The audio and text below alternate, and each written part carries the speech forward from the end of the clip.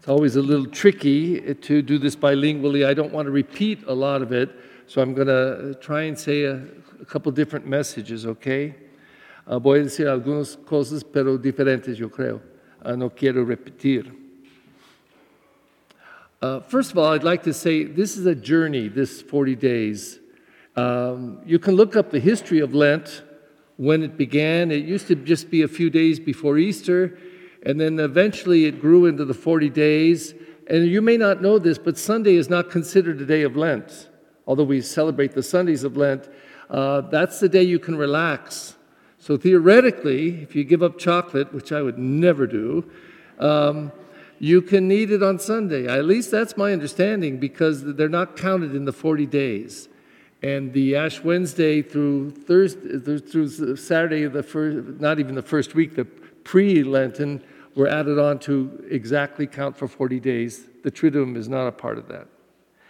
But more importantly than what I just said is that it's a journey. I think it's the best word to use for Lent. We're going somewhere inside.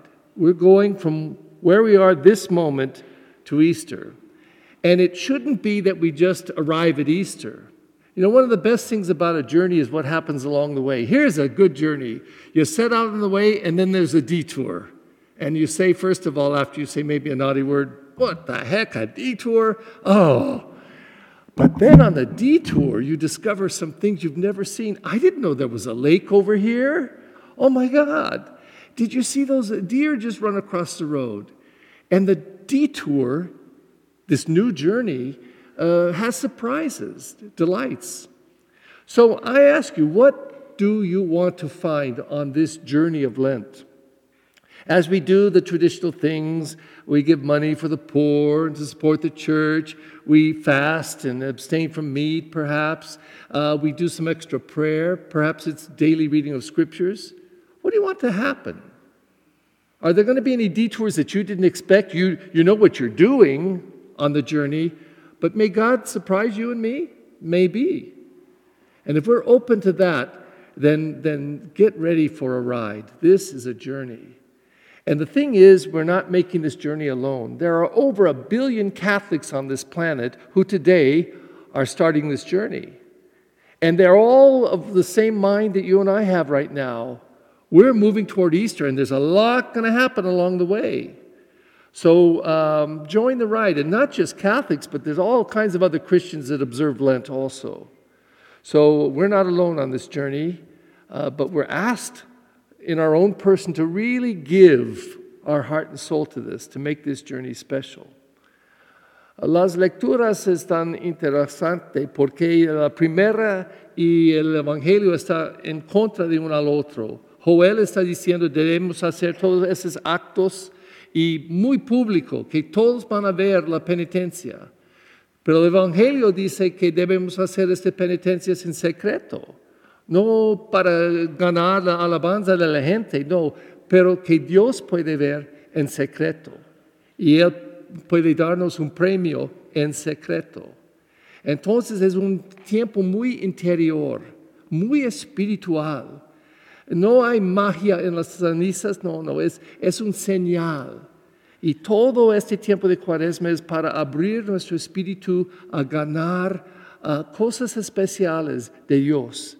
Y vamos a hacer especialmente actos de penitencia porque queremos cambiar corazón y vida, abrir nuestra mente y permite Dios a darnos algunas cosas especiales. But I'll tell you, this year, the first time that I've gotten such delight out of the second reading, actually I always thought it was kind of weird. It just stuck this in. But did we hear what it said? It said, you and I, we are ambassadors for Christ. Ambassadors for Christ. Well, this is a time in politics right now where we see, wow, the importance of ambassadors. Trump took away the Ukrainian ambassador. Oh my God, what a time to have done it. And where are we now? And the Ukrainian ambassador who is here in the United States, who is here to be able to deliver messages back to the president and be our linkage. Ambassadors are very important. So let's say I said, Mike, I'm president or king of the United States or whatever. And I say, Mike, I need someone in the UK. I need someone to go to England right now to be my ambassador. And he says, aye, sir.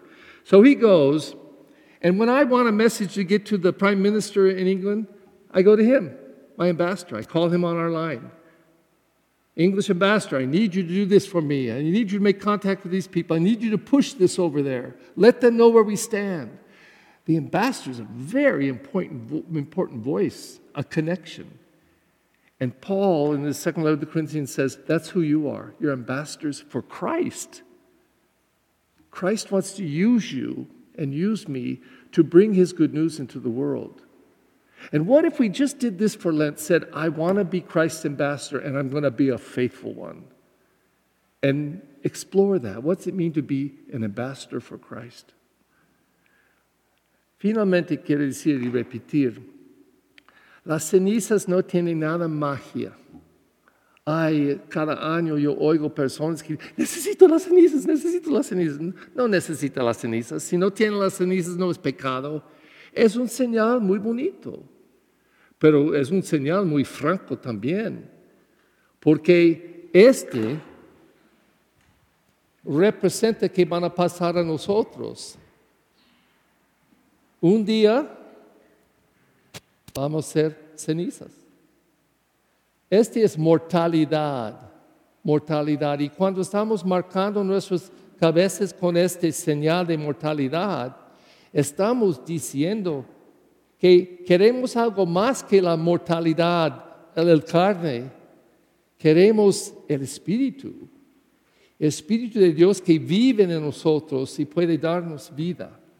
Entonces, cuando estamos marcados con estas cenizas y vamos a pasar al mundo como embajadores, estamos anunciando al mundo, queremos hacer este Cuaresma un tiempo de santidad, un tiempo de alegría, penitencia, pero alegría, porque estamos diciendo eso. Desde este momento, el día de Pascua, vamos a cambiar. Vamos a tener más vida dentro de nosotros. Entonces, invito a ustedes, conmigo y toda la iglesia, todo el mundo, a entrar este tiempo con ojos abiertos, pero más con corazones abiertos. De pie, por favor.